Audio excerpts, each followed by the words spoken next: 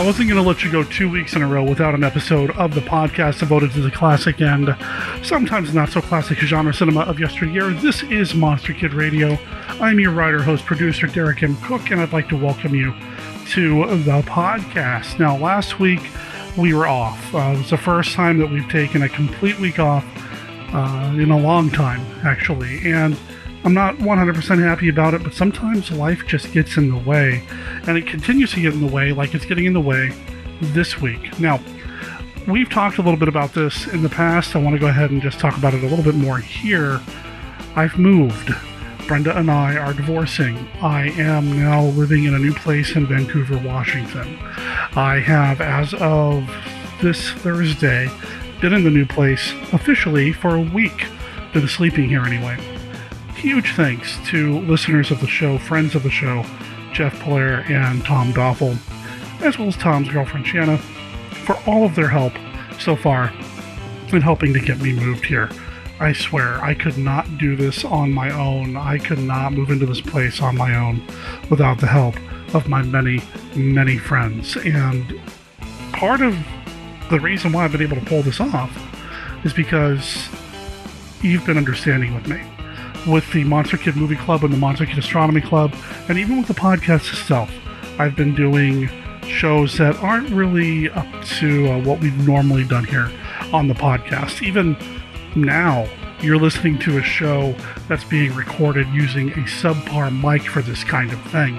I have got so many boxes and piles of stuff scattered around my new place right now, I couldn't even begin to tell you where my microphones are, let alone my webcams. I mean, I know they're here, it's just a matter of finding them. And right now, I just don't know where they're at. So I'm using this weird gamer headset that I have to record this bit. So here we are. What are we doing this week on the show? Well, once again, I don't have the conversation with Chris Franklin about Spider Baby. I highly recommend you go in and you track down his House of Frankenstein episodes because they're phenomenal. You know, it might help you with that post-Halloween hangover you might have where, you know, you're kind of mourning the loss of October. Go listen to the House of Frankenstein. It'll be like October still is running strong. So go check those out. I'll make sure there's links in the show notes. Huge thanks to Chris for being patient with me regarding getting that episode out as well. Now, I have had people like Chris ask if there's anything that can be done to help with Monster Kid Radio, and it came up in a previous conversation as well, the idea of maybe having a guest host or that sort of thing. I'm open to that. If anybody is interested in helping out in that way, please drop me a line at monsterkidradio@gmail.com. I'd love to talk to you about it and see what you have in mind, and maybe we can work with you to put together a guest episode or something while I continue to unpack. Because quite frankly, with working the day job and everything else I've got going on right now, on top of the things that I've decided to add to it, like National Novel Writing Month, I'm not sure when things are going to get back to normal around here. I want them to get back to normal soon, sooner rather than later, because I miss y'all. I miss doing the show, I miss doing the streams the way that I used to. I just miss everything about Monster Kid Radio, and I plan on getting it back. It's just a matter of time and working through everything to make sure I'm in a place to where we can make it happen. The new apartment's pretty awesome. I'm really excited about it. I'm really pleased with it. It's a little more money than I was expecting to pay, you know, but after being turned down for 8 different apartments, the 9th place seemed like, you know, the place to go. So here I am in this new apartment in Vancouver, setting it up to where it's just going to be sweet. I am working on a YouTube video right now that will kind of document the move experience, which reminds me I really need to find my camera so I can go and record some stuff now that I'm here. Probably ought to work on that a little bit. Anyway, bottom line is there's a lot of changes happening, but one thing that hasn't changed is my love for classic monster movies and my love for podcasting. So, to get an episode to you this week, I had to dig into the archives once again to see what I've shared, what I've played on the show, that sort of thing. And you know what occurred to me? We've played a lot of Steve Sullivan's Atomic Tales, which makes its original broadcast on the Mimiverse audiocast once a month. However, we've been given permission to run the Atomic Tales episodes here on the show. It's an old school style radio show, audio drama, basically done in the style of the old school, old time radio, which we all love. But it's produced by Christopher Mim, filmmaker extraordinaire, written by Steve Sullivan, and they've given us permission to play it here on the show. So that's what you're going to get this week. Of course, we've got Mark's amazing Beta Capsule review, which I feel bad about sitting on last week as well, but you're going to get that this week. So you're going to get the Ultraman fix that Mark Matsky is known for bringing. I can't wait to share that with you. And then you're going to get 8 episodes of Atomic Tales. That's right, 8 episodes. We're just going to run them back to back to back to back after the Ultraman Beta Capsule review. So that's what's coming up this week here on the show. And then after the Atomic Tales, well, that'll probably be the end of this week's episode. I'll pop on for a quick recap or goodbye or outro or something. At that point, we'll see how it goes. And hopefully this microphone sounds good enough to warrant you sticking around to the very end. So, without further ado, the Beta Capsule review.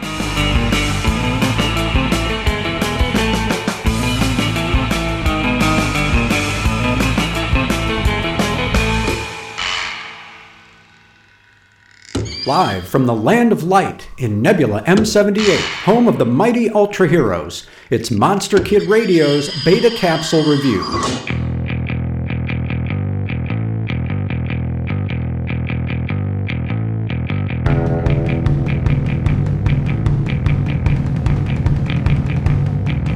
We're taking the challenge underground, so says Captain Muramatsu near the beginning of Ultraman's 29th episode, providing both a synopsis and a title. Japan's largest gold mine suddenly runs out of the precious resource, and the cause is instantly revealed to be Goldon, a monster that moves more quickly below ground than above, and who is, in fact, gold in color. The Science Patrol springs into action. Using their drill vehicle, the captain and Ide rescue a prospector who claims to have discovered Goldon, and that the monster is his, or at least the gold it's made out of. Their laser beam drives Goldon to the surface, where the SSSP defeats the creature. But the drill vehicle malfunctions, running into another Goldon monster underground. With their oxygen supply running low, they fire their last missile at the second Goldon, which causes the monster to flee above ground where Ultraman is waiting to engage in battle. But is there enough time to defeat Goldon and rescue the drill vehicle? Challenge to the Underground moves at an extremely brisk pace. Monster Goldon appears within the first 20 seconds, and the plot never looks back, with some sort of action taking place right up to the final few shots. Ide's invention, the drill vehicle Volucidar, is a great addition to the Science Patrol's mecha fleet, and is featured in the subterranean scenes that Tsuburaya Productions does so well. But perhaps the highlight is the appearance of Senkichi Omura as the Goldon-loving prospector. Omura is one of the classic, "Oh, it's that guy," supporting players of Japanese cinema. He chased his hat into a crater in Ghidorah the Three-Headed Monster, was the reluctant interpreter in King Kong vs. Godzilla, and shows up in many a Kurosawa film, including Seven Samurai and Yojimbo. But for our purposes, Omura holds another distinction. He's one of the first people to be seen in the first episode of Ultra Q, where he, in another underground role, comes face to face with Kaiju Gomez and reacts with the panicked histrionics that were his bread and butter.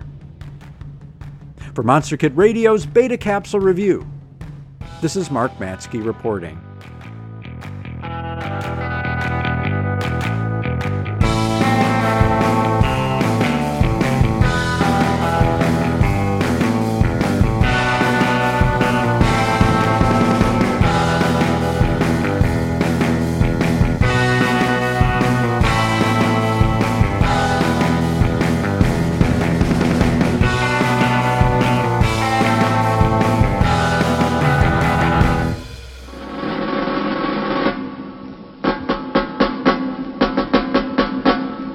Stephen D. Sullivan and St. Euphoria present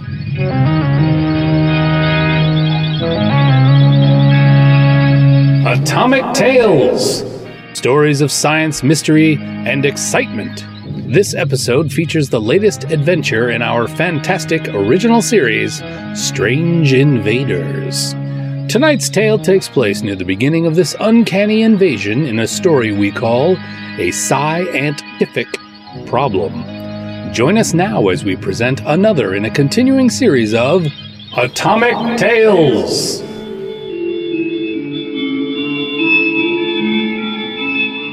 Cube Square Law be damned.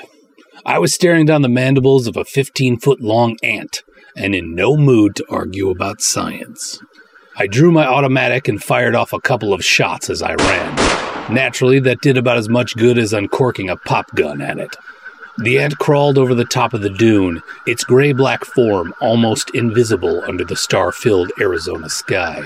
If not for the headlights of my car, which I'd left on when I parked on the side of the highway, I'd have never seen the thing coming. Last time I stopped to relieve myself in an out-of-the-way spot while on an investigation. Remembering a movie I'd seen as a kid, I aimed my next shots at the beast's antenna and managed to hit one of the vulnerable areas in between the joints. I'd say it was a lucky strike, but 3 years in the service and 5 in the Bureau had more to do with it than random chance. I may not be much of a scientist, but I do know how to shoot a gun. Disabling one antenna confused the beast, and it seemed to lose track of me for a moment.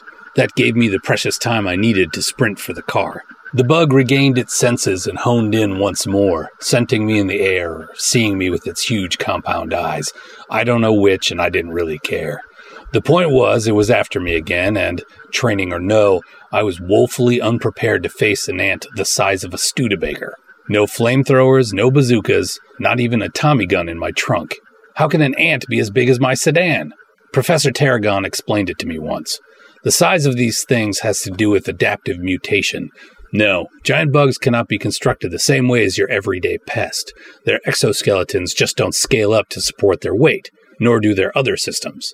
You could, however, easily fashion a replica of such a monster out of steel and other modern materials.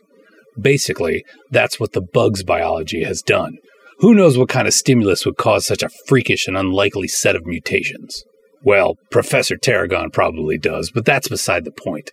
The point is the giant insects are here, scattered throughout the U.S., and they're built like living tanks. I just didn't expect to find one while I was taking a whiz by the side of the road in the middle of nowhere, Arizona. Damn atomic testing. Obviously, we needed to expand the parameters of our investigation and call in the Marines. I reached my car with the bug a scant 100 yards behind. I rammed the Studebaker into gear. The transmission crunched and the tires squealed as I popped the clutch. I pounded the gas pedal all the way to the floor. The sedan shot forward, down the highway, across the shoulder, right at the giant bug. The ant kept coming, hurling straight for my onrushing vehicle. I felt like I was playing a nightmare version of Chicken. They're not scared of anything, these bastards. I rammed the ant with all the speed my 6 cylinders could muster. The front of the car folded up like tinfoil, but I cut the thing's legs out from under it like a star quarterback throwing a front-page tackle. Armored or no, the ant's legs were still its weak spot. The bug crumpled, spraying acrid-smelling vital fluids into the air. Half of the monster fell atop the sedan. The thing's head cracked open from the impact, but its carcass still crushed the Studebaker's passenger side roof almost to the top of the front bench seat. I'd like to think that I avoided being killed because of good aim and fast reflexes, but mostly it was sheer luck and solid construction by the automaker's South Bend assembly line. Thanks, Studebaker. They don't call this model Champion for nothing. The ant's huge jaws kept snapping, looking for prey, for a full 5 minutes after it died. Those were long, anxious moments, let me tell you. The car's passenger compartment had crumpled around me but left me intact. I could even open the driver's side door to get out, if I'd wanted to. As it was, I thought it the better part of valor to stay in the sedan and call for reinforcements. I had a hell of a time reaching the two-way radio, though. It was located on the passenger side. Took me at least 15 minutes to dig out the handset. Fortunately, the electronics survived the crash. One ant down, one problem licked. God only knew how many more out there waiting to plague me, the Bureau, and the rest of the world. For all I knew, there were more of them lurking in the desert hills, watching me at that very moment. That's what we in the Bureau call job security. So I sat in the remains of the car and waited for backup. I also waited to finish taking that whiz. At least, now I had plenty of time to zip up. And I'm sure at this very moment, right this instant, some smart-ass scientist is writing up some paper telling me how everything I just went through is physically impossible according to the cube square law and half a dozen other scientific principles I've never heard of. All I have to say to that wise guy is this: take it up with Professor Tarragon. Or, better yet, take it up with the ants.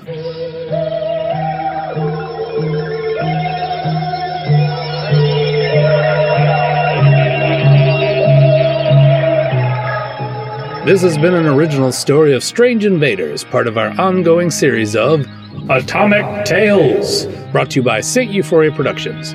Tonight's episode, A Scientific Problem, was written by Stephen D. Sullivan. It was produced and edited by Christopher R. Mim and read by Christopher R. Mim. Be sure to tune in next month for more Atomic Tales. Visit us at www.atomictales.com. Please support the films of Christopher R. Mim by visiting steuphoria.com and the work of Stephen D. Sullivan via his Patreon at paysteve.com. All elements of this episode are copyright 2020 by their creators and may not be reproduced or reused without permission. Atomic Tales and Strange Invaders are trademarks of Stephen D. Sullivan, all rights reserved. This is the St. Euphoria Audiocast Network.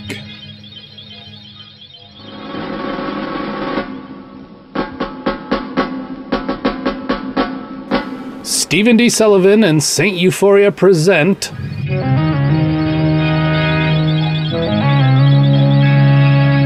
Atomic Tales, stories of science, mystery, and excitement. This episode features the latest adventure in our fantastic original series, Strange Invaders. Tonight's tale takes place shortly after our last adventure in a story we call Ghost Town Gambit. Join us now as we present another in our continuing series of Atomic Tales.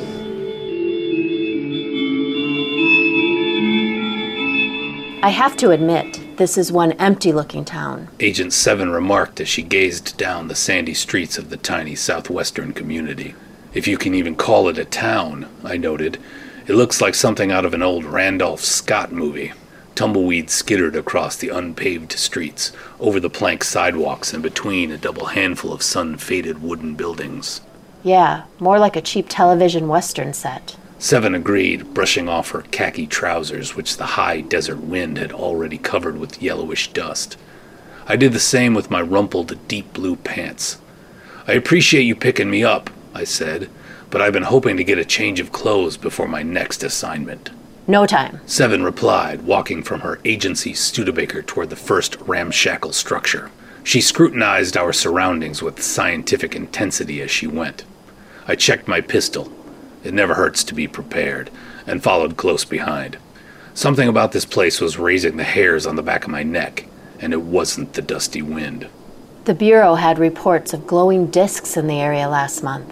And now? 7 edged to one of the town saloon's swinging doors, carefully pushed it open and peered inside. It seems like the entire populace has disappeared. Both of us scoped out the weathered bar, but the place was definitely deserted. All 19 of them, she concluded. And the Tarragons think it's related to flying saucers somehow? 7 frowned and strolled down the creaky boardwalk toward the next building, a general store, judging by the sign. The doc and her dad don't think anything, Agent 1. 7 told me. They need more info, which is why they sent me to scout the situation. And me. She frowned playfully. You just happened to be on the way. If you hadn't wrecked another car, you would have been home by now. Hazard of the job, I replied. At least when you're on the case. Don't make me wish they'd sent your brother instead of you, 7. She laughed. You think this requires more muscle than brains? I don't think anything yet. Both 7 and I hit the deck. The boardwalk groaned under us. Was that a shot? She asked, reaching for her pistol. Maybe, I replied. The automatic was already in my hand. Sounded like it came from near the car. Keep low. This place might not be so deserted after all. Staying in a crouch, I hurried to the edge of the boardwalk with 7 right behind. I peeked around the corner to where we'd left the Bureau Studebaker. Then I relaxed slightly and holstered my gun. What is it? She asked, glancing around my shoulder. Just a blowout. Must be the desert heat. You have a spare, I assume. Unless the agency shorted us. She replied, starting to holster her weapon as well. Her face fell. But not 2 spares. Rats. We'll have to find a phone or telegraph. Or maybe this so-called town has a filling station with new tires at its far end. Yeah, maybe, I said. My gun rested in my hand again. But first, I think we have to get out of this alive. What do you? The groaning sound of crumpling metal interrupted her. We both watched in horror as something began to drag the rear of the Studebaker into the sandy ground. Hey! Seven said, running forward, gun in hand. That's my car! Ruth, don't! I cried, sprinting after her. The car stopped moving. The ground trembled under me as I grabbed Agent 7 around the waist and jumped with all my might. We landed maybe 3 yards farther on, which was just enough to take us away from the hole that had been opening under her feet. What the heck? 7 blurted as out of the hole came a living nightmare. An insect head as big as a keg of beer with pincers like butcher knives. The thing snapped its terrible jaws several times at the space we had just vacated, and then the monster disappeared back into its sandy hole. Move! I shouted, springing to my feet and running back toward the boardwalk. 7 followed, hot on my heels. More giant ants? I shook my head. Ants don't attack from underground. This is something else. Something new. How can a bug be so big? She asked, incredulous. I mean, I read the reports from you and the others, but... Get Tarragon to explain it to you. Which one? Either. Now the boardwalk was shaking under us. Apparently our vibrations were attracting this monster. Jump back, I commanded, and both of us did. Just in time, as the boardwalk in front of us erupted into a spray of broken planks and nasty splinters. Centipede! I cried as I took aim and fired. She shot as well. My bullet hit the thing in one of its oversized eyes.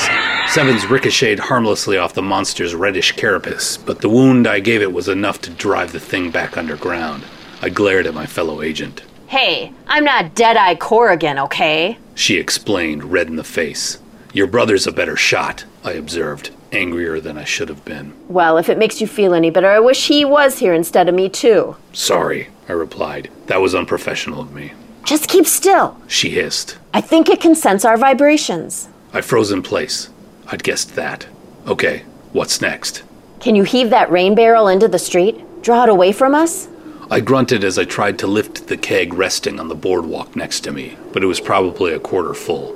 Too heavy. A solid kick knocked it over, though, and the barrel rolled, sloshing as it went, down the hard-packed street.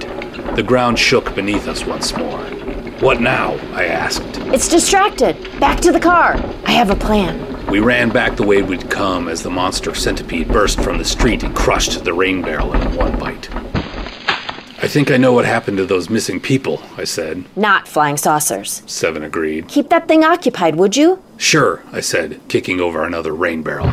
This one wasn't full at all, and the monster was on it in an instant. I took the opportunity to put out its other eye with a well-aimed shot.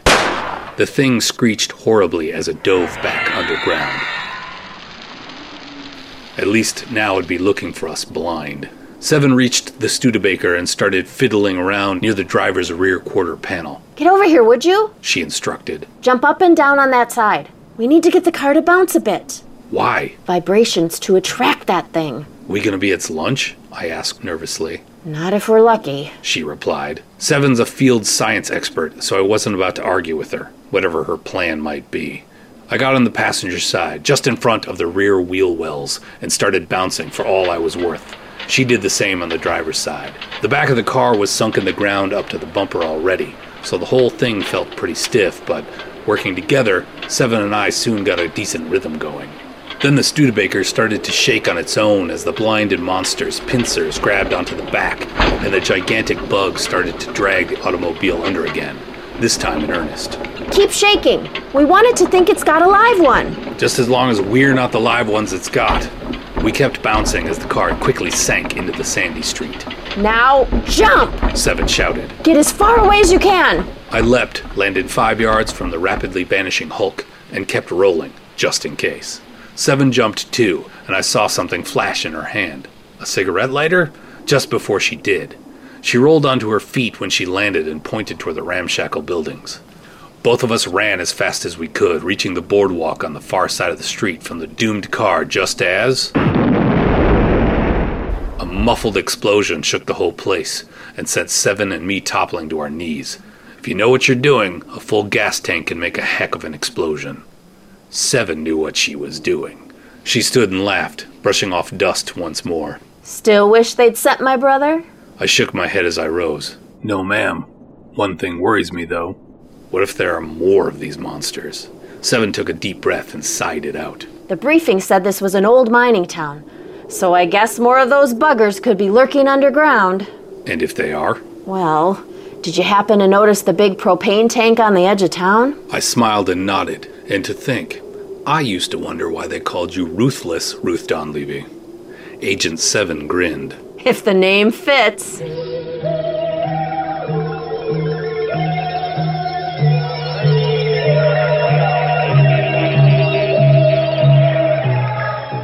This has been an original story of Strange Invaders, part of our ongoing series of Atomic Tales, brought to you by St. Euphoria Productions.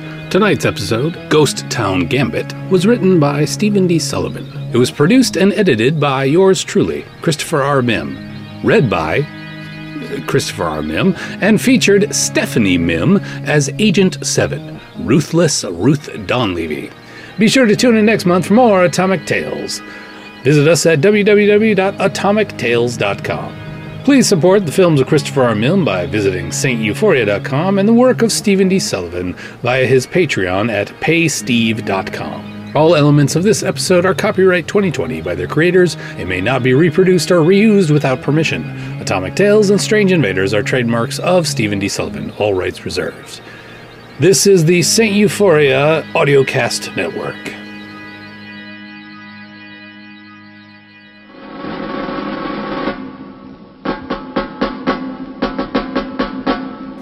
Stephen D. Sullivan and St. Euphoria present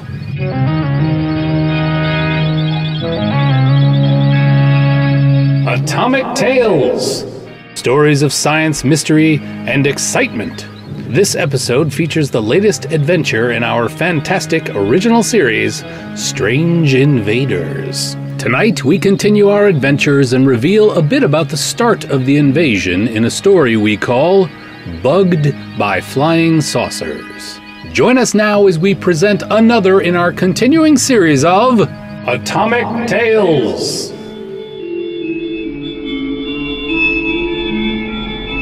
I didn't get this job because of my dad. The young blonde driving our bureau car remarked out of the blue.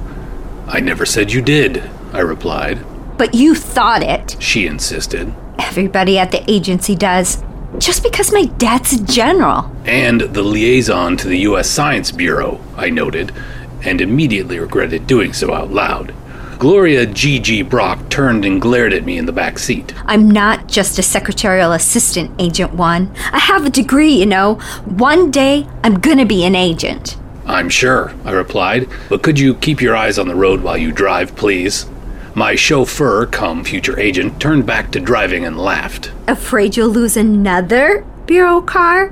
What is it, 2 now in less than a month? The second one was Agent 7's, and this one would be on you if you put us in a ditch. But you were there when that second car got destroyed. She continued, ignoring my dig. I nodded. Guilty as charged. It was the bugs again, right? She asked. Gigi had passed all her security clearances, so even though she was a new hand at the Bureau, I felt safe being candid with her. Yeah. She gave an impressed whistle. Giant bugs, who'd have thought? How'd this all start? I mean, I've read the files, but you were there too, right? Yep. So tell me about it. If I'm going to be an agent, I need to know what it's like in the field. I could see no polite way to weasel out of this conversation, so I settled into the back seat and resigned myself to filling her in. It would be a long drive to the airport for my rendezvous with Agent 2 anyway. Okay, here's the deal. I have to admit, I wasn't too impressed when Prof. Tarragon sent me out to investigate a series of flying saucer reports in the Rockies. People have been seeing unidentified objects in the sky since the Kenneth Arnold sightings back in '47, right? Gigi nodded enthusiastically as she drove. You bet. As with a lot of incidents, I continued, the center of these sightings was pretty remote, but, like any good agent, I quickly made my way via the nearest airport and then picking up a bureau car to the town of Moret, Colorado, population 150. How long have you been seeing these lights, Mr. Jensen? I asked. Oh, a few weeks now, I guess. But call me Tim, stranger. Everybody does. And I didn't quite catch your name, Mr. The scrawny middle-aged man flashed me a gap-toothed smile. He was dressed in jeans, work boots, and a red and black flannel shirt. Against the chill of the late spring evening, he smelled of tobacco and stale beer. Agent Raymond, I replied. It's bureau policy to give only first names when possible. Luckily, mine can pass for either, avoiding the need to elaborate. FBI? Jensen inquired. Something like that, I said, briefly flashing my Science Bureau shield. USSB, official government business. He nodded knowingly. I figured some of you government types would want in on this. That's why I called the Air Force. They didn't seem too interested when I called, but... But here I am. So, what made you contact us? Well, it ain't natural, is it? Things buzzing about the sky like that, not making no sound? They ain't airplanes, I can tell you that. Oh, you certain about that? You bet your boots I am. I worked a carrier back in the war, Pacific Theater. Ain't no planes of ours can move like that. None of the Japs neither. Silent as ghosts they were. And one minute they're flitting about over the trees and between the mountains, and then the next, boom, vanished. Shoot right up into the sky, faster than you can see, I expect. I didn't used to believe in flying saucers, but now... He trailed off, thoughtfully, gazing down from his mountainside cabin into the wooded valley stretching out below. The scent of the pine trees wafted to us on a gentle evening breeze. The sun had set and darkness was closing in. The first stars already blazed brightly in the cerulean sky overhead. So they're saucer-shaped? I asked. Jensen scratched his balding head. Well, not exactly. It's hard to describe. They're big lights and they glow like a yellowish green. Sometimes they flash. Sometimes they just burn bright. How big, would you say? Hard to tell up on the mountainside with them so far away, but I'd say maybe 5 or 10 yards across, maybe more. And like I say, they're moving fast, and there's one now. He pointed down into the wooded valley below, and sure enough, a bright green light flitted over the treetops. It moved erratically, sometimes looping or turning at obtuse angles, sometimes vanishing for a few moments before reappearing somewhere nearby. I told you, Jensen enthused. Silent as ghosts. Ain't no aircraft can move like that. Reluctantly, I had to agree. I had no way to tell how big the thing was, but it was too persistent and moved too strangely to be fireworks or any kind of aircraft I knew. Let's go check it out, I suggested. You know these woods better than I do, Tim. Jensen paled. No, thank you, Mr. Agent, sir. I don't want to turn into no mindless alien slave. I seen that They Come From Outer Space movie. You go look if you like, but pardon me if I don't put my neck in the same noose. Disagreeing would have been pointless. So with a few grumbled words of thanks, I fetched my flashlight and my pistol from the glove compartment of my Studebaker and hiked downhill toward the phenomenon. As I went, a second weird light joined the first, darting above the treetops in the valley, moving very fast and changing direction frequently. Soon, it and the first light were circling each other, before veering off and streaking between the rocky mountainsides. Definitely not swamp gas, I muttered to myself as the slope leveled off. I couldn't help but feel that there was some kind of intelligence behind the movement of those uncanny glows. And then a third light appeared, and a fourth, joining the others in their weird aerial ballet. I squinted into the gathering darkness, still trying to determine how large the objects were, or what their true shape might be, but to no avail. The circle of illumination from my flashlight played across the bed of pine needles and low scrub ahead of me, but I still missed my footing on the uneven ground. I stumbled, and for a moment the beam careened wildly across the treetops and into the sky as I tried to both keep my footing and hang on to the light's sturdy metal housing. Just as I righted myself, one of the circling lights suddenly broke off from the rest and veered in my direction, its glow flashing brighter as it came. I dropped the flashlight and caught my balance, drew my gun and took aim. "Don't make me shoot, whatever you are," I called, well aware that the thing might not hear me or even understand English. I ducked as it zipped overhead, a drumbeat buzzing sound droning in my ears. The thing wasn't nearly as large as I'd guessed from a distance, but moving at that speed, I figured it could still take my head off. It looped around a tree trunk and came back at me. "Halt, or I'll shoot," I warned. It didn't stop. It streaked straight toward me. I fired. 3 shots, dead center, just like they teach you in the service. The light seemed to break up. The weird buzzing sputtered, and my oddball opponent tumbled to the ground. Turned out, it wasn't that big at all, only a bit larger than a dinner plate. Its glow pulsed as it writhed on the ground, dying, its 6 spiky legs flailing. I'll be damned. A firefly. Needless to say, it was a lot bigger than any firefly I'd ever seen before. I felt kind of bad that I'd killed it. I picked up my flashlight from the forest floor and kept the beam aimed at the ground. The rest of the oversized bugs, there were 6 of them at the peak of their activity, left me alone. Strangely, the body of the one I'd killed quickly disintegrated, decaying in mere moments into a pool of foul-smelling bug guts and glowing greenish goo.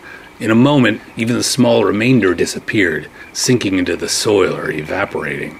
It left not a single sample for me to take back to the Bureau, much to the disappointment of the doc and our other scientists. When I reported to HQ, Professor Tarragon informed me that the insects were harmless pollen eaters and shouldn't be a threat to humans, even at that freakish size. The Bureau sent out Agents 7 and 9 to collect evidence and take pictures, but we were unable to lure the giant fireflies into coming anywhere near us after my initial encounter. Maybe they'd learned it was dangerous to mess with human beings.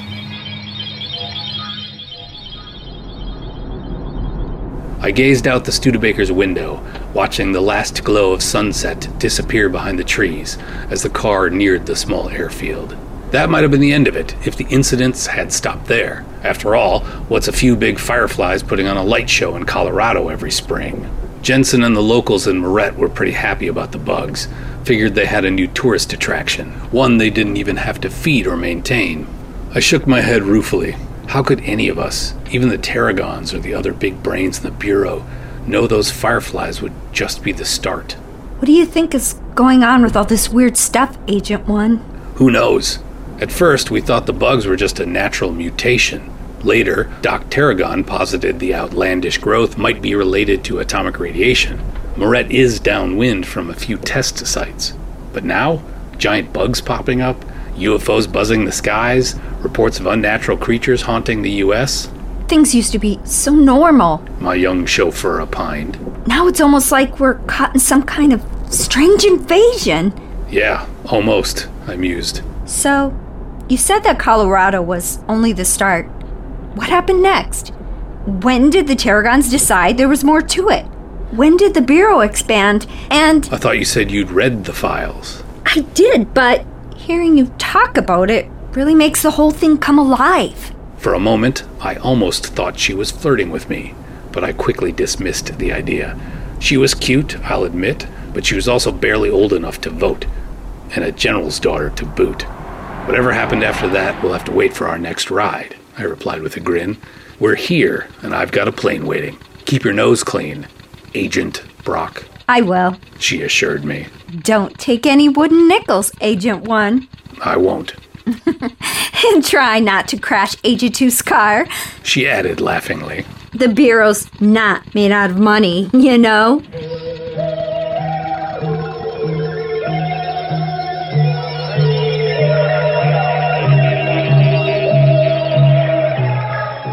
This has been an original story of Strange Invaders, part of our ongoing series of Atomic Tales, brought to you by St. Euphoria Productions. Tonight's episode, Bugged by Flying Saucers, was written by Stephen D. Sullivan. It was produced, edited, and read by Christopher R. Mim and featured Gwen Ruhoff as Gloria Gigi Brock.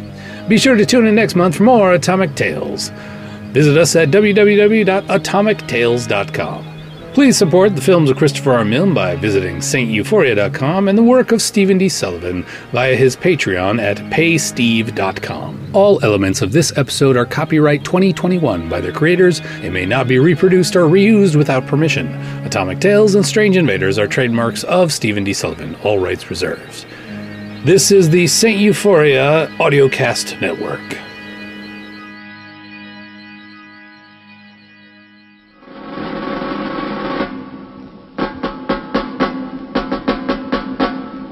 Stephen D. Sullivan and St. Euphoria present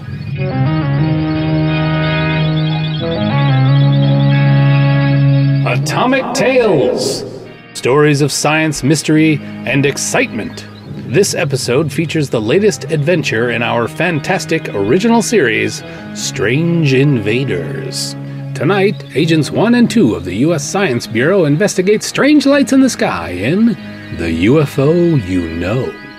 Join us now as we present another in our continuing series of Atomic Tales.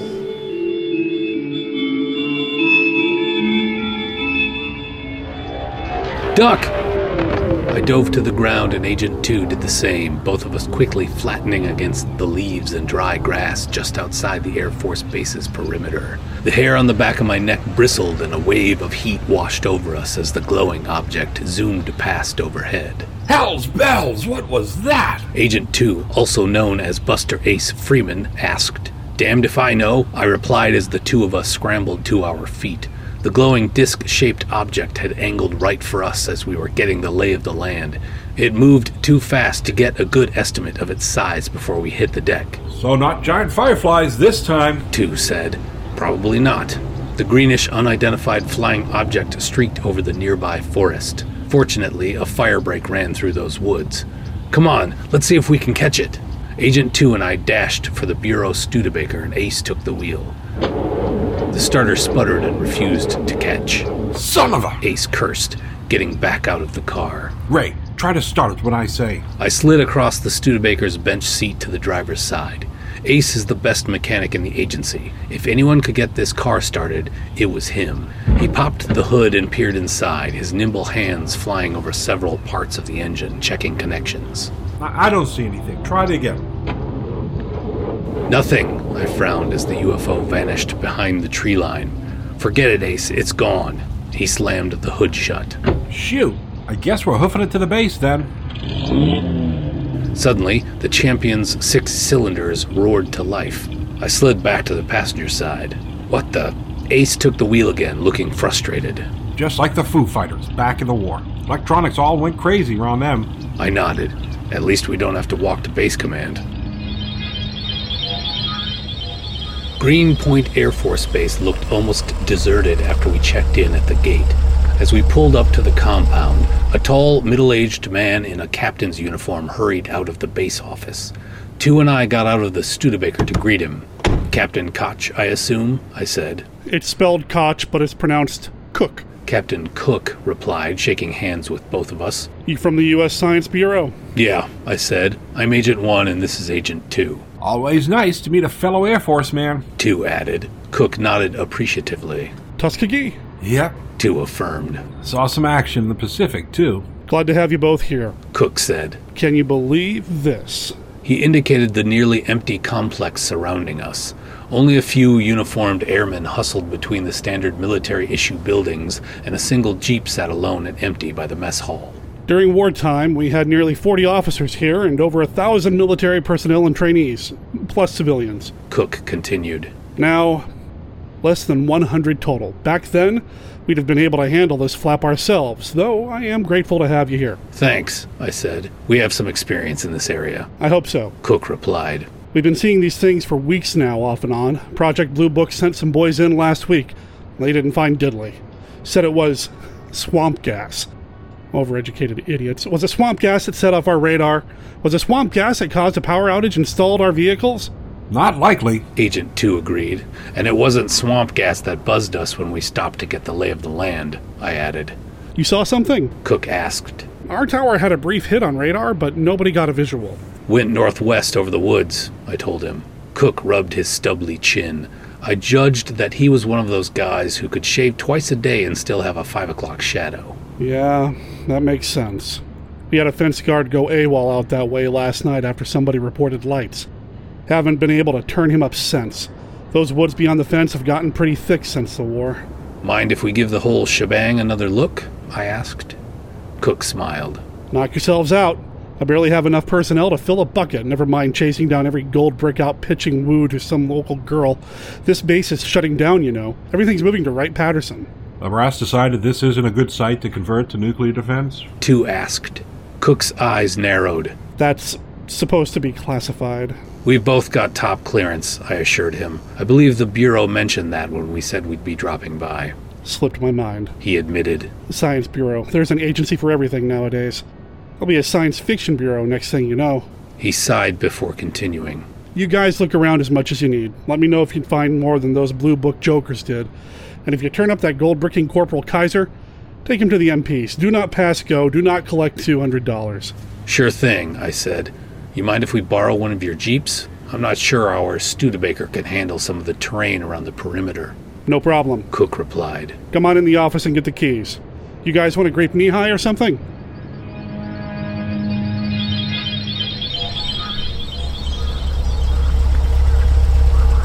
"45 minutes later, Agent 2 and I had maneuvered the Jeep into the forest outside the base perimeter, near where we last saw the UFO. But we'd already reached a patch where even the Jeep couldn't squeeze between the trees. Admit it. 2 said as he hopped out. You requisitioned this Jeep just so you wouldn't wreck another car. I groaned. Well, I never lived that down. Not so long as their mouths at the Bureau tell the tale, He replied with a laugh. Well, this Jeep isn't wrecked yet. I checked my compass.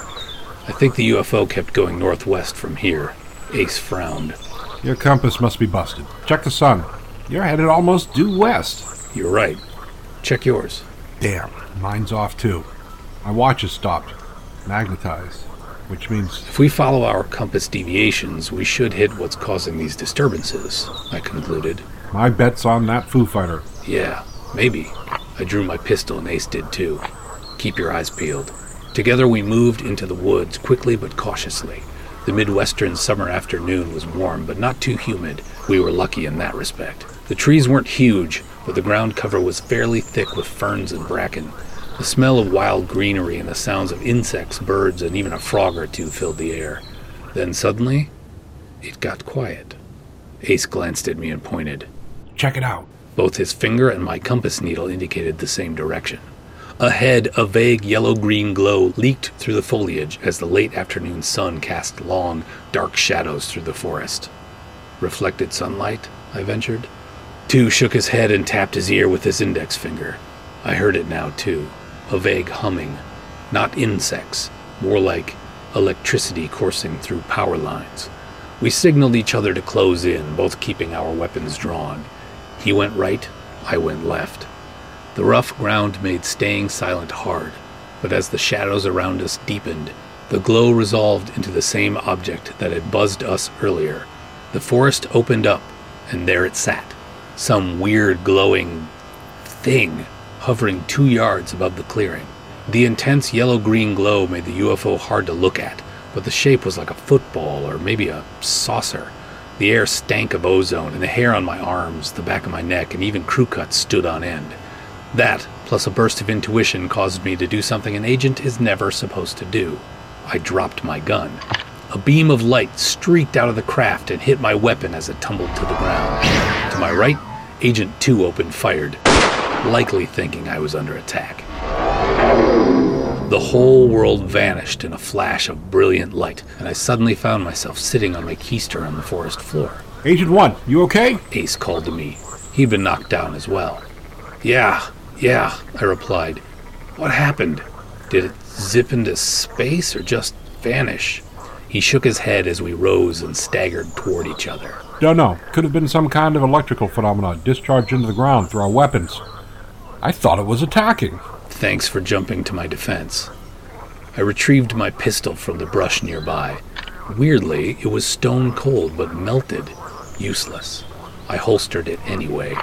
All the plants in the clearing had been flattened like they'd been run over by a steamroller. A low moaning came from the forest across from us. We hurried that way and found a 20-something soldier laying on his back near the edge of the woods. Corporal Kaiser, I presume? I said, reading the name badge on his uniform. The guy nodded and rubbed the back of his skull. Are you okay? 2 asked, helping him up. Yeah, Kaiser replied. just a crick in my neck. He peered through the trees at the sun just hitting the horizon. Jeez, have I been out all night? Longer than that, I told him. It's sunset. You've been missing for most of a day. What happened? Kaiser shook his head. It was the UFO, you know. I was following it, and I guess it must have knocked me cold. He rubbed his neck again. We better get you back to the base. 2 suggested. I'm sure the docs will want to look you over. Yeah, okay. 2 and I supported him as we trudged back toward the Jeep. Agent 2 grinned at me as we went. Well, you lost a weapon this time out, Agent 1, but at least you didn't wreck any cars. What could I do but laugh? Hey, nobody's perfect.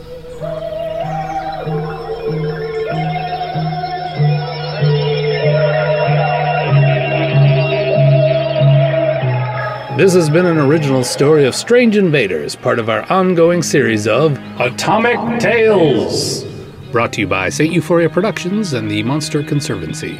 Tonight's episode, The UFO You Know, was written by Stephen D. Sullivan. It was produced, edited, and read by Christopher R. Mim and featured Fred Goodrum as Agent 2, a.k.a. Ace Freeman, Derek Cook as Captain Cook, and Elliot Mim as Corporal Kaiser. Special thanks to Ron Patla for help with military research. Any errors are not his fault. Please support the films of Christopher R. Mim at steuphoria.com and the work of Stephen D. Sullivan via his Patreon at paysteve.com. All elements of this episode are copyright 2021 by their creators and may not be reproduced or reused without permission. Atomic Tales and Strange Invaders are trademarks of Stephen D. Sullivan, all rights reserved. Join the conversation at savemonsters.com. This is the St. Euphoria Audiocast Network.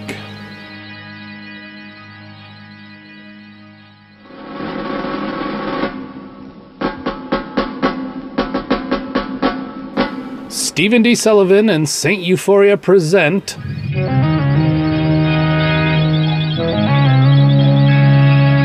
Atomic Tales, stories of science, mystery, and excitement.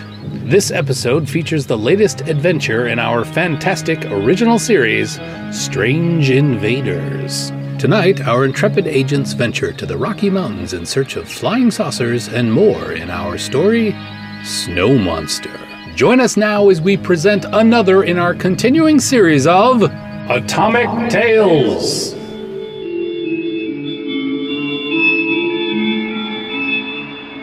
Never mind the UFO sightings, Mr. Agent, sir. The park agent said. You think they did this? She indicated the small, destroyed trail cabin nearby. It looked like a tornado had hit it. A mass of splintered timbers and rubble lay under a few inches of very early snow. Avalanche, maybe, Agent 4 suggested, eyeing the nearby glacier. The 3 of us stood near the base of the Never Summer Mountains, and they got their name for a reason. No, sir. The ranger insisted. Not lights in the sky nor avalanche. It was the snow monster. Agent 4 and I exchanged a skeptical glance. The ranger scowled at us. Don't you two smarty-pants federal agents look at me like that. I'm not crazy, and neither are the folks that thing's been terrorizing for the past weeks. A bear, maybe? I offered. Do I look like a ranger who doesn't know a bear from her backside? So you've seen it, I said. Well, no. She admitted. But some pretty reliable people have. Experienced hikers. A couple of them were nearly scared to death. They said it was huge with long, shaggy fur, glowing red eyes, and fangs as long as your hand. Nice. 4 commented. And I've seen tracks. Bare footprints as big as a snowshoe. The woman ranger continued. Not a lot of hikers coming through here since the monster rumors got out. I rubbed my chin. So these sightings began at the same time as the flying saucer reports? I guess. The ranger mused. Now that you mention it, do you think the two are connected? Agent 4 flashed her his best lady killer smile. Don't worry, he said. The U.S. Science Bureau is here now. We'll figure it out. Remind me again what I'm doing here, Agent 1? Agent 4 complained as we trudged across the rocky, snow-dappled slopes. I thought you were figuring it out for the pretty ranger, I replied. Alec Boom Boom Murphy rolled his blue eyes. Clearly the allure of the local girl had worn off during our long, sweaty hike in the chilly mountain air. I mean, he continued, ignoring my riposte. The Army's got a line on another giant ant nest. I should be with them, blowing up bugs. Instead, we're on some Yeti snipe hunt. Why didn't they send Agent 7 with you? She actually digs UFOs and weird monsters. 7's with Agent 8, looking into that fisheries situation off the California coast, I replied. Besides, all of us go where the Tarragons and the Bureau tell us. Right now, that's here. On a godforsaken slope in a mountain range where it snows even during the summer, looking for either flying saucers that don't exist or a monster that is most likely a mangy bear. That's about the size of it. Four scowled. He truly was most at home on short assignments where he got to blow things up. But ever since my encounter with a giant ant in the desert, the Bureau had rules about agents only working in pairs, and Agent Zero had Four's number at the top of the duty roster for this assignment. Four extricated his binoculars from his overloaded backpack. He always brought more gear than anybody really needed, and scanned the nearby slopes. I wish we could leave the UFOs to the Blue Book boys. He griped. No can do. Too many strange objects in the sky associated with our bug problem. Yeah, I know. Ever since your fireflies. He let his field glasses down and pointed. Do those look like tracks to you? I trained my binoculars toward the snowfield he indicated. Could be, I agreed. It's close to one of the sightings the ranger marked. He observed, checking our map. UFO or Yeti? Monster. I checked my sidearm and he did the same. Let's go take a look, I said. It took us the better part of an hour to hike to the slope we'd seen from afar. The snowy terrain was rough and the air was thin here. Neither of us had acclimated to the altitude, so we were both pretty winded by the time we located the tracks. We'd passed another small cabin nearly hidden under the recent snowfall on our way. Unlike the one where we'd met the ranger, this shelter remained intact. Bear? Four asked, peering at the huge prints. I shook my head. Snow's too melted to tell for sure. Weird they're in a straight line, though. Yeah. He agreed. Almost like the animal was walking on 2 feet. Suppose we have to follow these. I suppose we do. Looks like they're headed onto that high glacier. It does. He swore. I leaned up against a nearby tree. We were still below the tree line, but were rapidly running out of forest as the glacier loomed ahead of us. No law that says we can't catch a breather before we go. Four nodded and lit a cigar. Not my idea of a breather, but I've never been sure if he actually liked the things or if he just liked playing with fire. Fire often came in handy in Four's line of work. A short smoke and a bit of a hike later, we passed the last of the trees and trudged onto the glacier. The late afternoon air smelled clean but was cold enough to make my sinuses ache. The tracks seemed to head straight up the mountaintop, which remained hidden in shadow as the sun crept into the west. We kept going, slogging through the snow and ice. I wished we'd brought snowshoes instead of sturdy hiking boots. We don't have a lot of daylight left. Four noted. Might have to shelter in that cabin we passed. That's what they're there for, I replied. Wait a minute. Is that blood? Sure looks like it. We hadn't noticed it before, but big, dark red blotches now stained the snow near the snowshoe-sized prints. The tracks were far bigger than any man, or even any bear, I'd heard of, though snowmelt has been known to enlarge spoor. We loosened our guns in their holsters. Four pointed. Look, some kind of carcass. The rib bones of a large animal poked out of the snow a few hundred yards upslope, near an outcrop of shadowy rock. The bones still had chunks of flesh clinging to them, and they glistened red in the retreating sunlight. Just then, the wind shifted and the smell hit us. Awful. Gamey, like rotting meat mixed with matted wet fur. Ugh, I gasped, trying to wave the scent away from my nose. Elk, do you think? Four stopped in his tracks. Ray, those ribs. There's steam rising from them. They're fresh. An ear-splitting howl echoed across the mountainside as some thing leapt out from behind the rocks and bounded downhill toward us. It was huge, almost twice as big as a man. Shaggy, stone-gray fur covered its dirty hide. Fury blazed in its red eyes, and steaming saliva dripped from its gleaming yellow fangs. It stank like a herd of skunks that had been run over by a half-track. The thing lumbered toward us at a frightening clip, running almost like a human being. One thing for sure, this was no bear. Yeti! Four blurted. Shoot! I yelled. Both of us fired, but the shots didn't even slow the beast down. Run! I commanded, but both of us were doing it anyway. We needed to put some distance between us and the rapidly advancing snow monster. We kept shooting as we went, barely slowing thanks to our years of combat training and practice. Most of the shots did no good, though nearly all of them slammed into the ape-like thing's furry carcass. Then I got lucky and clipped the Yeti near its glowing red eyes. That made the monster pause for a moment, and its cry of rage rattled both our bones and the snowy mountainside cliff. Come on, Alec! I cried, noticing Agent 4 had slowed. If we can reach that cabin, we can hold it off. 4 shook his head as he shrugged out of his heavy pack. I'll never make it unless I can slow this thing down. You keep going, Ray. I'll catch up. I knew better than to argue. In the Bureau, you have to trust your teammates, even if what they're doing seems damn crazy. Despite that, I did manage to pump 3 more shots into the beast as I went. The snow monster paused long enough to chuck a couple of ice boulders at me. I barely managed to duck the frozen missiles as they crashed into the trees nearby, but at least I'd bought Agent 4 another few seconds. I reached the trees with Alec, much lighter now without his pack, sprinting close behind. The creature came barreling down on us like a runaway train.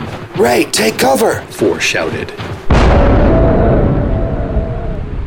I barely had time to shelter behind a thick copse of trees as the whole mountainside trembled. A rumble like the worst storm ever shook me to my bones as an avalanche thundered downslope. The monster wailed in pain and terror as tons of snow, ice, and cascading rock engulfed it and swept the thing over the side of the mountain into a deep glacial ravine hundreds of feet below. I leaned against the trees and caught my breath. Happily, I spotted Alec doing the same thing behind a nearby boulder. The snowslide had almost buried us, as well as the monster, but we'd made it. Just can't resist blowing things to hell, can you? I kidded. Agent 4 grinned. Gotta earn my nickname somehow. Nice job, Boom Boom. He nodded, as sweaty and worn out as I was. Thanks for keeping that thing off me. Did you notice the color of its blood? Yeah, green. The blood had glowed, too, like the firefly I'd killed at the start of the bug invasion. What's it mean? I shrugged. It means the doc's gonna be ticked that we're not bringing back samples. 4 laughed as he lit a fresh cigar. If Dr. Shannon Tarragon wants a piece of that snow monster, she can come here and dig it out herself.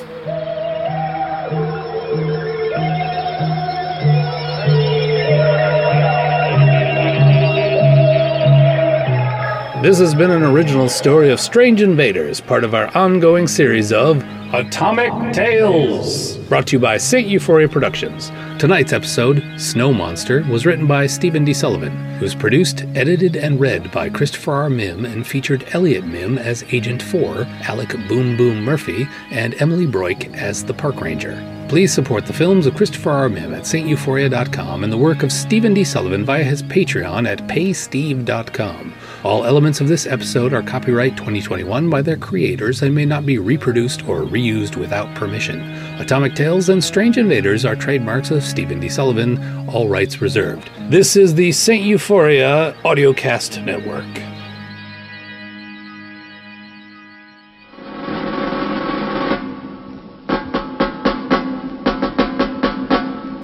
Stephen D. Sullivan and St. Euphoria present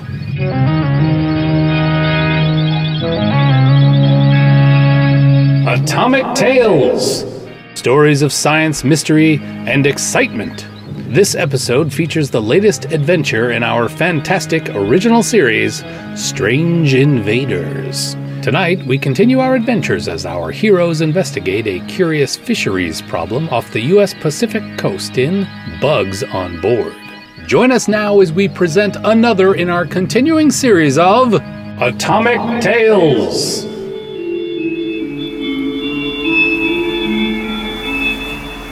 Look alive, you two. The crab boat's first mate commanded. I don't care what government agency you're from. If you mess up our catch, you'll find yourself swimming home. Agent 8 and I nimbly stepped out of the way as the mate and the rest of the crew of the Dragnet Danny hauled another set of crab pots onto the ship's deck and added a handful of fat crustaceans to their catch. U.S. Science Bureau, 8 reminded our host. The mate squinted at us appraisingly. That's a fisheries thing, right? Too bad you came all this way for such a scrawny catch. He laughed bitterly. You want to weigh each of these babies? Not fisheries, I replied.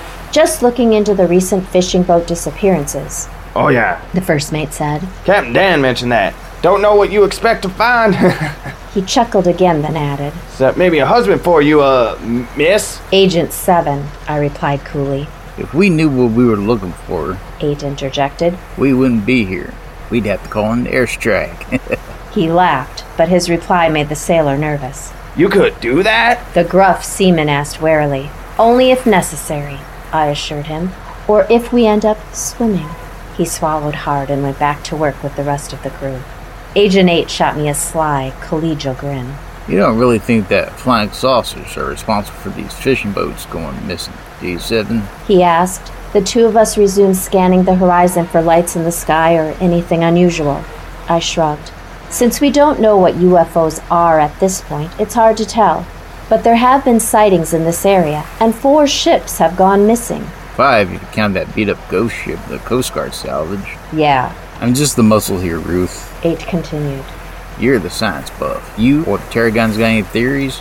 Too early for theories, Bill. We need more facts. I returned his smile. That's why we're here. I'll tell you one fact, he said. Donna is gonna kill me when I get back in my clothes soaked with salt and smelling like fish. He gave his slicker a cursory sniff and then held his nose. I chuckled. Things were pretty stinky here. Tell Donna to be glad that I talked Agent Zero into letting us wear civilian garb for this job. Just imagine the dry cleaning bill if you'd been in a suit. 8 glanced sideways at me, unsure whether I was serious or not. I let him wonder. Bill's a nice enough guy, and great in a tussle. They don't call him Wild Bill Hayes for nothing. But he's not the sharpest pencil in the box. He and his wife Donna are well suited to each other, both long on looks and short on brains. Having Bill along is better than being stuck with my brother on an assignment, though. I never have to argue with 8, because I outrank him.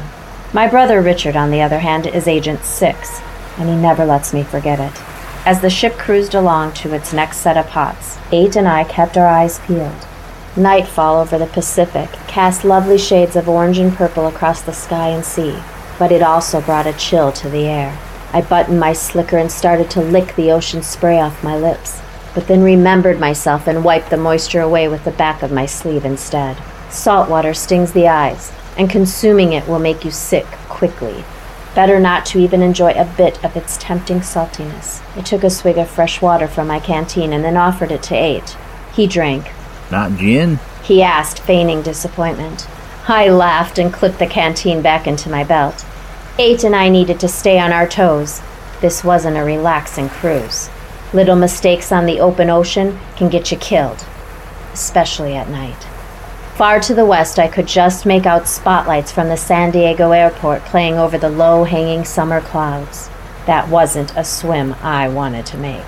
I hope we see one of these things. 8 said. A flying saucer, I mean.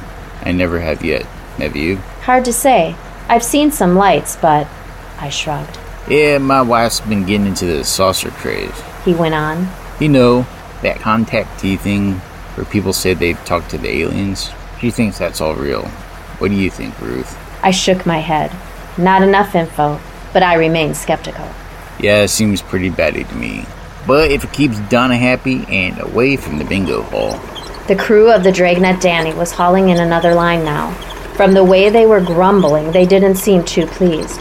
Their take had been unseasonably light recently.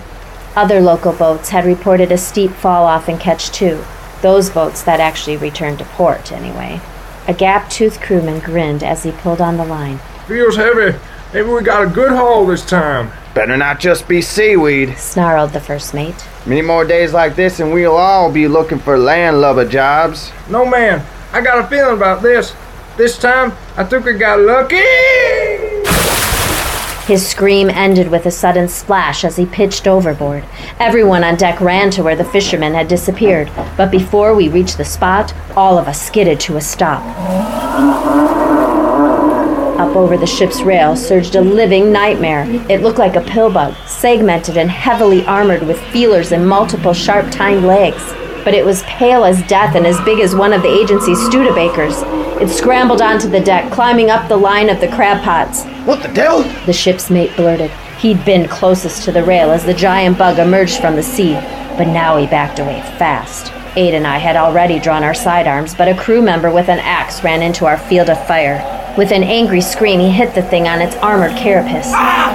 The axe barely left a scratch, and a swipe of one of the bug's segmented legs sent him sprawling to the deck, bleeding. 8 and I both fired, twice.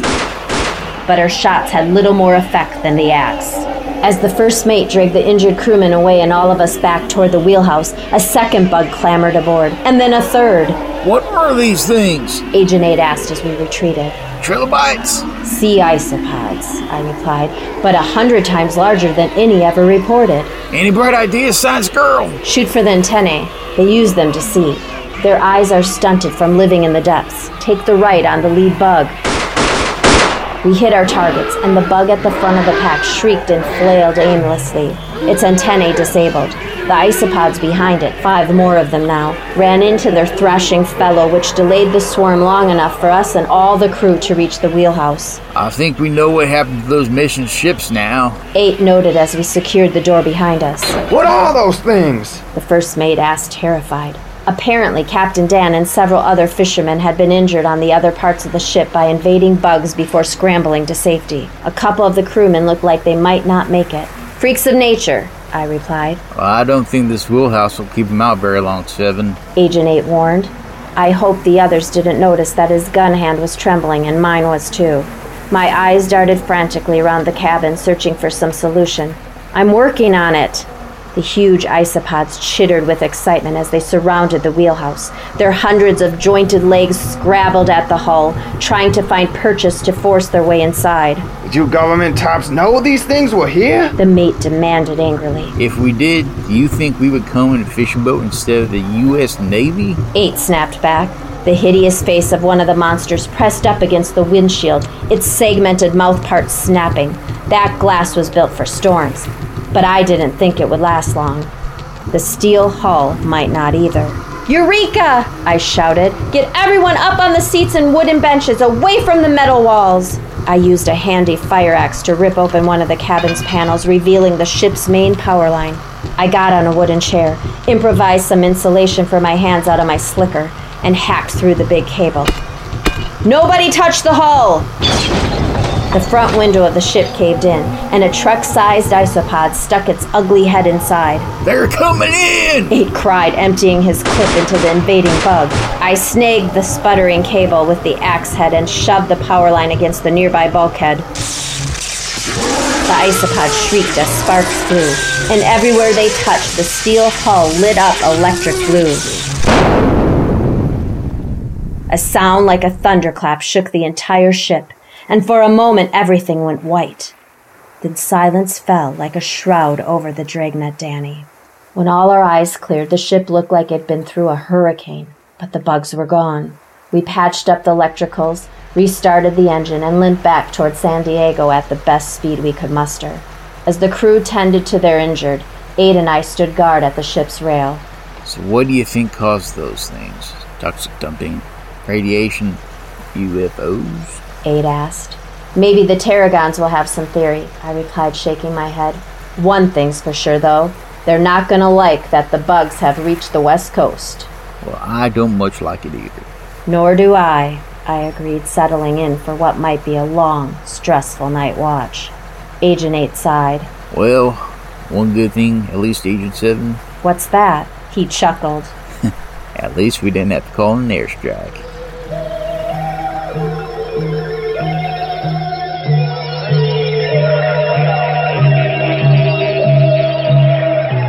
This has been an original story of Strange Invaders, part of our ongoing series of Atomic Tales, brought to you by St. Euphoria Productions and the Monster Conservancy. Tonight's episode, Bugs on Board, was written by Stephen D. Sullivan. It was produced, edited, and read by Christopher R. Mim and featured Stephanie Mim as Agent 7, Ruthless Ruth Donlevy, Joe George as Agent 8, Wild Bill, Michael Kaiser as the first mate of the Dragnet Danny, and Elliot Mim as the Doomed Fisherman. Please support the films of Christopher R. Mim at steuphoria.com and the work of Stephen D. Sullivan via his Patreon at paysteve.com. All elements of this episode are copyright 2021 by their creators and may not be reproduced or reused without permission. Atomic Tales and Strange Invaders are trademarks of Stephen D. Sullivan, all rights reserved. Join the conversation at savemonsters.com. This is the St. Euphoria Audiocast Network.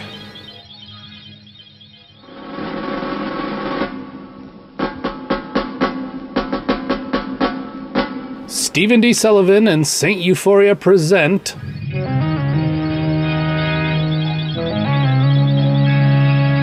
Atomic Tales, Stories of science, mystery, and excitement. This episode features the latest installment in our fantastic original series, Strange Invaders. Tonight, we continue our look into the history of the Science Bureau and their encounters with the unknown in The Buzz of Doom.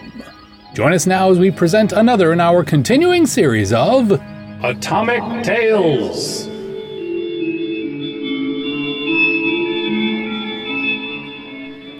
What are you up to, Miss Brock? Those papers don't look like the usual Science Bureau secretarial work. Oh, Miss Rockford. I mean, Agent 3. I didn't hear you come in. Stealth is one of the reasons the Bureau hired me. It came in handy working overseas during the war. Is that a mission tape you've got in the machine? Yes, Agent 3. You can call me Rocky. Everyone in the agency does. Okay, and I'm Gigi. My dad tagged me with it. It's quicker than Gloria Gale. So, Gigi, what are you doing? I'm trying to educate myself, catch up on old missions. I want to know everything, so I could become an agent one day. Oh? I didn't get this job because my dad's a general, you know? I'm sure you didn't. You're in this mission I'm reviewing right now. You, and Agent 1, and Agent 5, too. I think. Ah, that was very early in the invasion. Back then we had no idea what was going on. We were lucky to get out of it alive. Do we know what's going on now, Agent 3? I mean, Rocky? We've got a better idea of what we're up against, at least. Well, Gigi, I'll let you get back to your studies. Good luck. The Bureau needs more smart agents. You bet. Bye. And thanks, Rocky.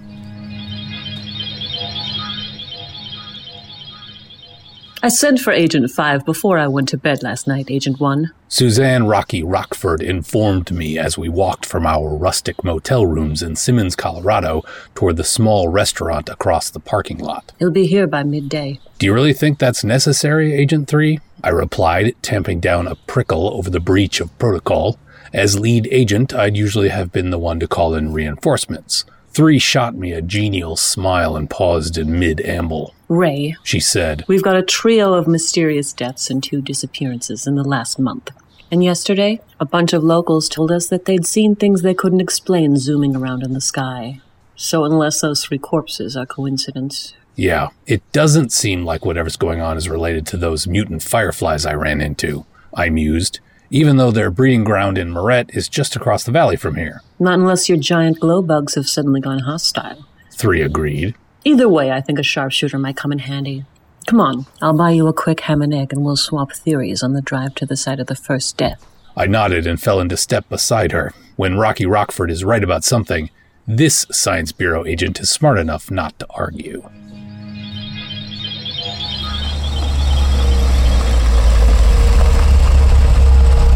After breakfast, the 2 of us rolled up to the site of the initial death in our agency Studebaker. We'd talked things over, but the case remained mysterious. The victims, if they were victims, had all been older locals who'd lived alone. A widow, a widower, and a hermit hiding out on his isolated family farm. All the corpses had been strangely swollen, and there had been some disfigurement too. The local authorities couldn't dope out the bloating or the mutilations, though they put down the second as post-mortem wildlife predation. Sightings of UFOs, lights and other unknown objects in the sky accompanied each death. Because the Bureau had solved the Moret case across the valley a month or so earlier, we'd been called in again. I have to admit that when I joined the United States Science Bureau, I wasn't sure what to think. Professor Tarragon's declaration that strange things had gone on during the war and America would need to guard against future parascientific incursions had seemed a bit out there to me. But funding for the agency was strong, and both the prof and his brainy daughter had sterling reputations in the science community. Besides, this former Marine wasn't about to turn down steady government work in the aftermath of World War II. With so many soldiers home from overseas, good-paying jobs were hard to nab. I'm sure Rocky found the same thing after leaving the intelligence services at the war's end. But what both of us probably assumed would be just a series of Tarragon-inspired snipe hunts were now starting to look not so crazy after all. Who would ever have thought giant lightning bugs might be a thing? Prof. Tarragon and his daughter with the PhD, apparently. That being the case, Who were Suzanne and I to judge? We started our investigation with the first possible victim, David Ryan. Ryan was a former rancher-turned-hermit, and his place lay on a wooded Colorado hillside above a swampy lake surrounded by tall cattails waving the warm late-spring breeze. The forest had retaken what once had been Ryan's pasture land, and young lodgepole pines, spruces, and firs filled the air with their sharp, sweet fragrance. Bit of a dump, 3 remarked as we approached Ryan's ramshackle A-frame home. More than a bit, I agreed. A quick but thorough search of the place didn't turn up anything more than the police had found, which was to say, nothing pointing to anything other than natural or accidental death. But they never found the guy's head. Rocky asked. No trace of it, I confirmed. Bear? Mountain lion? Something like that, probably, I agreed, though it's weird for an animal to take just part of a corpse. What about your lightning bugs? They eat pollen or nectar, or so the doc assumes, since we haven't been able to take any specimens. Is that a barn I see through those trees? 3 nodded. Looks like. Even more of a mess than the house. Want to check it out? Yeah. We'll give it a quick look and then maybe move on to the other sites. It'd be a shame if we came all this way and these cases turn out to be nothing unusual. We get the same government salary either way, I noted. I guess. If this comes out bust, maybe we could try to spot some of your fireflies before we head back to Washington. She laughed. I always wanted to see a UFO. Sounds like a plan. We hiked through the scrubby young pines toward the dilapidated gray structure. Time and the weather had caved in the building, so that it now looked more like a jumble of pickup sticks than a barn. When we'd come within about 50 yards of the heap, Agent 3 suddenly stopped. What? I asked, stopping too. Don't you hear that? Hear what? That buzzing sound. Ray, look out! Her automatic barked once as I turned, drawing my own gun. A yellow and black wasp the size of a dinner platter came straight for my face. I couldn't bring up my pistol in time to stop the nightmare bug from hitting me. Its stinger looked the size of my little finger. Fortunately, Agent 3's second shot nailed it. The thing flopped to the pine needle-covered ground, bleeding greenish goo as it died. It stank like a garbage heap. Sorry, I missed it the first time. 3 apologized. It kind of spooked me. Me too, I replied. Thanks, Suzanne. That's when we noticed that the buzzing sound was growing louder. Fiendish yellow and black insect heads the size of softballs began peeking out of every nook and cranny in the tumble-down barn. Back to the car, I commanded. But the deadly bugs had already swarmed up between us and the Studebaker, cutting off our retreat. Down to the lake, 3 urged. Wasps don't like water. I hope you're right, I said as we sprinted for the cattails, shooting the closest giant insects out of the sky as we went. The deaths of their fellows seemed to discourage the monsters, but only for an instant. Soon an angry cloud of at least 24 had gathered by the barn. They turned and flew full speed toward us. We dashed into the tall reeds, our boots sloshing into the chilly lake water, and crouched down, firing at the forerunners. Our gunshots echoed across the swampland, momentarily overwhelming the drone of giant insect wings. How many clips do you have? I asked. Just one more. You? Same. What then? Dive in and hold our breaths? Unless you have a better idea. 3 smiled grimly. At least we know why those bodies were weirdly bloated, stung to death. It's the missing heads I'm more worried about, I admitted, sweat drenching my clean white shirt. Yeah, Ray, duck! Before I could, something heavy hit me on the back of the skull. For a moment, my whole world was gunfire and ear-splitting buzzing, and then everything went dark. Secretary Brock. Gigi! Jeepers, did you have to shout? I nearly jumped out of my skin. What are you doing here? Shouldn't you be typing or filing or something? Yes, Dad. No, Dad, What? I'm on a break, General Brock, sir. Well, break time is over, Gloria Gale. How would it look if someone else found you gold-bricking on the Bureau's time? But I wasn't gold-bricking, General. I was studying case files. Young lady, when are you going to give up this absurd notion of becoming a Science Bureau agent and just do your job? But 3 and 7 and a lot of other women are agents. Women, not girls barely out of school, Gigi. But you'll have to get back to your daydreaming later. Aren't you supposed to be picking up Dr. Tarragon from the airport? That's not until... Oh, geez, look at the time. Gotta run, Dad. General. Wouldn't want to keep the doc waiting. No, you wouldn't. And lock those tapes up before you go. Those are classified.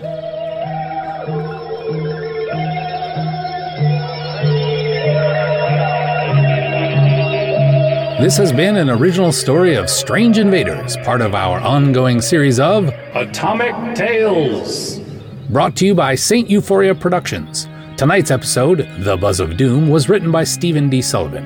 It was produced, edited, and read by Christopher R. Mim, who also played Agent 1, Raymond Ray Tyler, and featured Rachel Grubb as Agent 3, Suzanne Rocky Rockford, Gwen Ruhoff as Gloria Gigi Brock, and Mike Cook as General Edward Brick Brock. Be sure to tune in next month for more Atomic Tales. Please support the films of Christopher R. Mim at steuphoria.com and the work of Stephen D. Sullivan via his Patreon at paysteve.com. Join the conversation at the Monster Conservancy at savemonsters.com. All elements of this episode are copyright 2021 by their creators and may not be reproduced or reused without permission. Atomic Tales and Strange Invaders are trademarks of Stephen D. Sullivan, all rights reserved. This is the St. Euphoria Audiocast Network.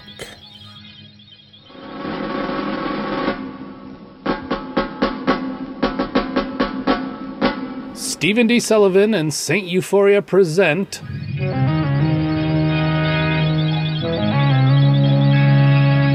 Atomic Tales, stories of science, mystery, and excitement. This episode features the latest installment in our fantastic original series, Strange Invaders. Tonight, our intrepid agents 3 and 8 investigate a cult of UFO enthusiasts in Prophet from the Stars.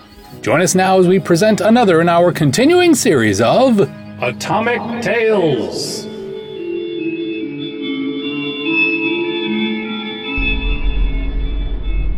I'm so glad you're coming with us, Suzanne. Donna Hayes enthused. She leaned forward and poked her head over the front seat of Agent 8's car. I think you'll find this get-together super exciting.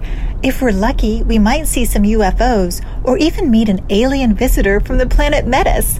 I've seen amazing things during these Under the Stars conclaves. I shot a sidelong glance at Donna's husband, William Wild Bill Hayes, who was driving us through the Indiana twilight to attend his wife's contactee meeting. Bill gave a little eye roll, signaling that he wasn't really into this true believer snipe hunt either. But here the three of us sat, me and Bill up front with Donna piping in from the back. She'd insisted on taking the rear seat because I was a guest, and she didn't want all of us jammed together on the agency Studebaker's front bench. That'd sure be interesting, Donna, I replied. My wartime espionage training kept any skepticism from showing in my voice. Donna was a nice gal, but more gifted in looks than brains. Agent 7, Ruth Donlevy, says the same of Donna's husband. They're a matched pair, according to her. Still, Bill is reliable, especially in a fight, and I get along well with both of them, far too well to turn down this nutty invitation. You and Bill are supposed to investigate saucer sightings, aren't you? Donna had asked over dinner at their house. So, tag along. What can it hurt? Yeah. Bill had agreed. What can it hurt? If you get bored, you and Bill can wait in the car. Donna had concluded cheerfully. With that kind of setup, how could I refuse? Besides, the tilt of Bill's head told me he wanted company for this venture. So after dinner, we all piled into the car and... Bill pulled his black four-door Champion up a rutted cow path to where somebody, the farm's owner probably, had cleared a patch in the tall prairie grass at the base of a lightly wooded hill. A dozen or so cars of various makes and models already sat around the edges of the clearing.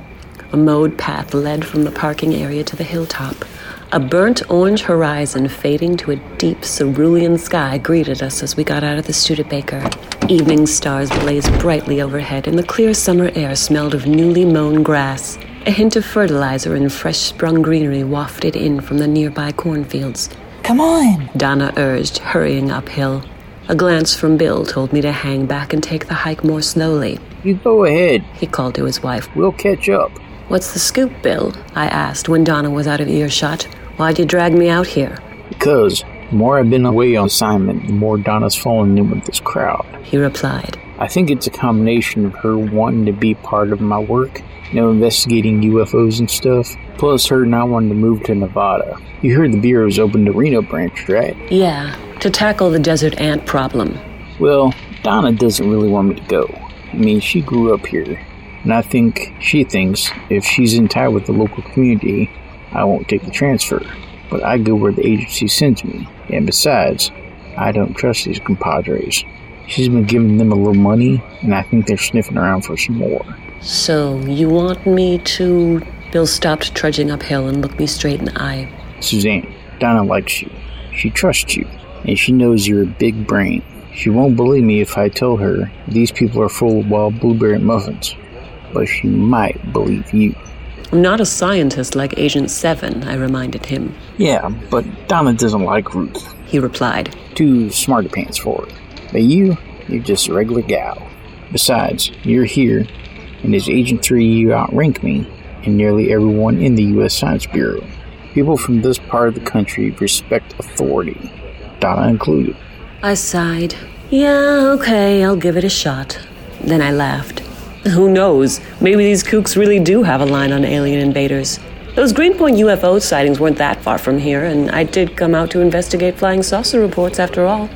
A light fog rolled over the top of the hill as the two of us reached the rest of the group, all eagerly sitting cross-legged in front of a middle-aged blonde standing at the top of the hill. She wore white robes emblazoned with dark stars, moons, and planets. Soft white illumination from behind her filtered through the fog like celestial moonbeams. The lighting was obviously carefully staged. This show had already begun. Welcome, newcomers, to our group tonight. The woman intoned solemnly. We also hope to welcome, if the astrological alignments are with us, our benevolent star brothers from the planet Metas. The stars are with us. The conclave folks, including Donna, responded in unison. A few also chanted, Star brothers, star brothers. That's Sister Starlight, Bill's wife whispered as we settled in next to her. Star, we call her. She's the one the Matusian ambassador visited first. She takes turns running the meetings with her husband, Brother Tom. That's short for tomorrow. Is he here tonight? I asked, scanning the crowd. I don't see him yet, Donna replied. Maybe he'll show up later. Probably waiting downhill with the collection plate, Bill grumbled. I really hope we're worthy tonight, Donna gushed. Indeed, the stars are right, Sister Star declared, raising her arms high. Will you come with us? Will you journey the cosmos with your star brethren? We will! We will! Her little cult chimed. Now is the time, and this is the place! Sister Star shouted. Chant with me. Come in peace, star brothers. We await you. The rest of the crowd got to their feet, so Agent 8 and I did too. We didn't join in the chant, but Donna did. Come in peace, star brothers. We await you. Come in peace, star brothers. We await you. Suddenly, a red ball of light streaked through the clear sky overhead and landed behind the fog-bound hill. A flash momentarily turned everything brilliant white, and as my eyes recovered, the shadow of a figure appeared behind Sister Star. Donna pointed and shrieked. They're here! They've come! Sister Star stood stock still, not even turning to greet the arrival of this amazing extraterrestrial visitor as, all around us, her flock went nuts. The newcomer's shadow loomed large behind its high priestess, towering over her, though the creature itself was short, maybe half her height. It had long arms, stubby legs, and wore a silvery bodysuit. A bulbous silver helmet covered its oversized head. Two people nearby fainted, while Donna and the rest kept screaming with delight. Our brother, the High Ambassador from Metas, is in psychic communication with me, Sister Star announced, still not looking at the spaceman behind her. He bids you welcome. Bull feathers, I barked. I sprang up and rushed towards the Prophet and her alien buddy before anyone could stop me. Agent 8 followed hot on my heels. Wait! Stop! Sister Star cried as I sprinted past. Already, the Matusian ambassador was trying to lope off into the all-too-convenient fog. I clipped him with a strong backhand as I went. He squawked and thudded to the ground. I kept going. Bill, grab the alien, I shouted. Don't let Sister Star leave either. I've got bigger fish to fry. Right. Agent 8 replied. To say that Brother Tom, working the lights, the saucer-like flares, and the fog machine, was startled to see me barreling out of the mist would be an understatement. He tried to brain me with a big metal flashlight as I bore in. I ducked and clouded him with a surface regulation uppercut to the jaw. He went down in a heap. I couldn't help but grin. You should have seen that coming. Tomorrow. So, the alien was just a trained monkey in a silver suit. Agent 8 mused as the police took the space grifters and their pet away. Bill looked proud of the work we'd done tonight, and I couldn't blame him. I recognized the smell of their dry ice fog immediately when we sat down, I explained. That, plus the prearranged light show, was a dead giveaway that they were up to no good. This kind of hoax may play in Kentucky, but not here in Indiana. Bill declared proudly. Not with you and me around anyway, Rocky. I can't believe that Brother Tom and Sister Star were trying to cheat everyone. Donna moaned as we walked back to the agency's Studebaker. The rest of her contactee friends had long ago drifted away, thoroughly disillusioned. Bill put his arm around his wife. There are a lot of con men in this world, babe. I'm just glad we didn't take that train any further. Well, you can take me further, Bill Hayes, Donna announced. Like to that new bureau office in Reno? I could never live this down if we stayed here, and I won't even complain if your clothes come home smelling like fish, or bug guts, or anything. The two of them grinned at each other like young lovers. Good job tonight, Agent 8, I told Bill. You too, Agent 3, he replied. If you hadn't tagged along, Donna might have been kidnapped to the stars or God only knows where, and I'd have ended up a monkey's uncle.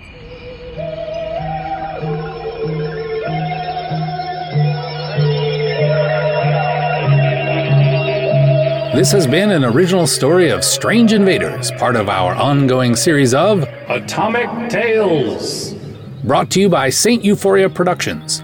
Tonight's episode, Prophet from the Stars, was written by Stephen D. Sullivan. It was produced and edited by Christopher R. Mim and was read by Rachel Grubb, who also played Agent 3, Suzanne Rocky Rockford. It featured Joe George as Agent 8, Wild Bill Hayes, Julie Fay as Donna Hayes, and Cherie Gallinati as Sister Starlight. Be sure to tune in next month for more Atomic Tales.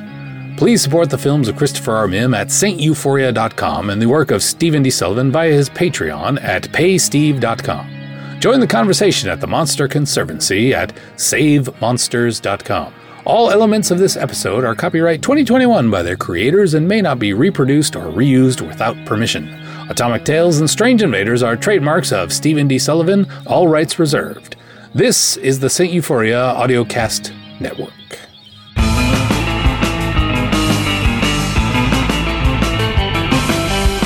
I'm keeping my fingers and tentacles crossed that by next week I will have my life in order enough to be able to edit the Spider Baby conversation with Chris Franklin and put that out. So everybody, put some positive vibes out into the world that we're able to make that happen.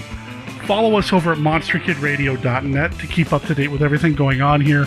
Our contact information is over there. Links to our Facebook page, our Facebook group, our Twitter, our Discord, our Reddit. It's all there, including our Patreon, which I feel a little weird talking about since, we're not really giving you the typical show right now. So I'm not going to talk too much about it, but if you want to learn about the Patreon, we have the Patreon campaign, and it's been updated with brand new tiers, brand new reward levels, and all of that. So you can find that as well. And you know what? Just for fun. I know it sounds a little silly, but a friend of mine did this when she went through a divorce and got moved and set up in her own place. And, I thought it was kind of funny, and I talked to her about it, and we decided, or we discussed it, and you know what? I'm going to go ahead and do it too. You've heard about a wedding registry.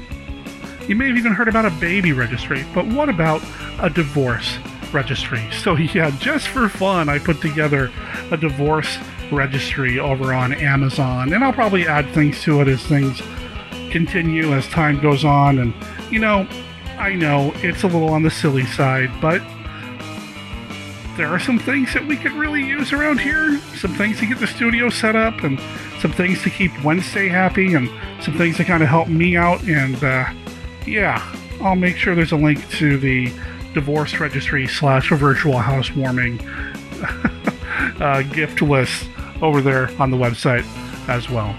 Also, you'll notice I didn't play any special music this time around. It's just the Monster Kid Radio theme. I really am kind of phoning it in this week, aren't I, folks? It is what it is.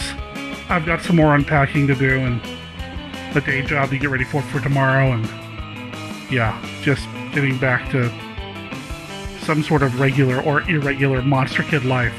I'm looking forward to that happening here very soon. Monster Kid Radio is a registered service mark of Monster Kid Radio LLC. All original content of Monster Kid Radio by Monster Kid Radio LLC is licensed under a Creative Commons Attribution, Non-Commercial, No Derivatives 3.0 Unported license. My name's Derek M. Cook, and I'll talk to everybody next week when things will be a little bit more stable. Ciao.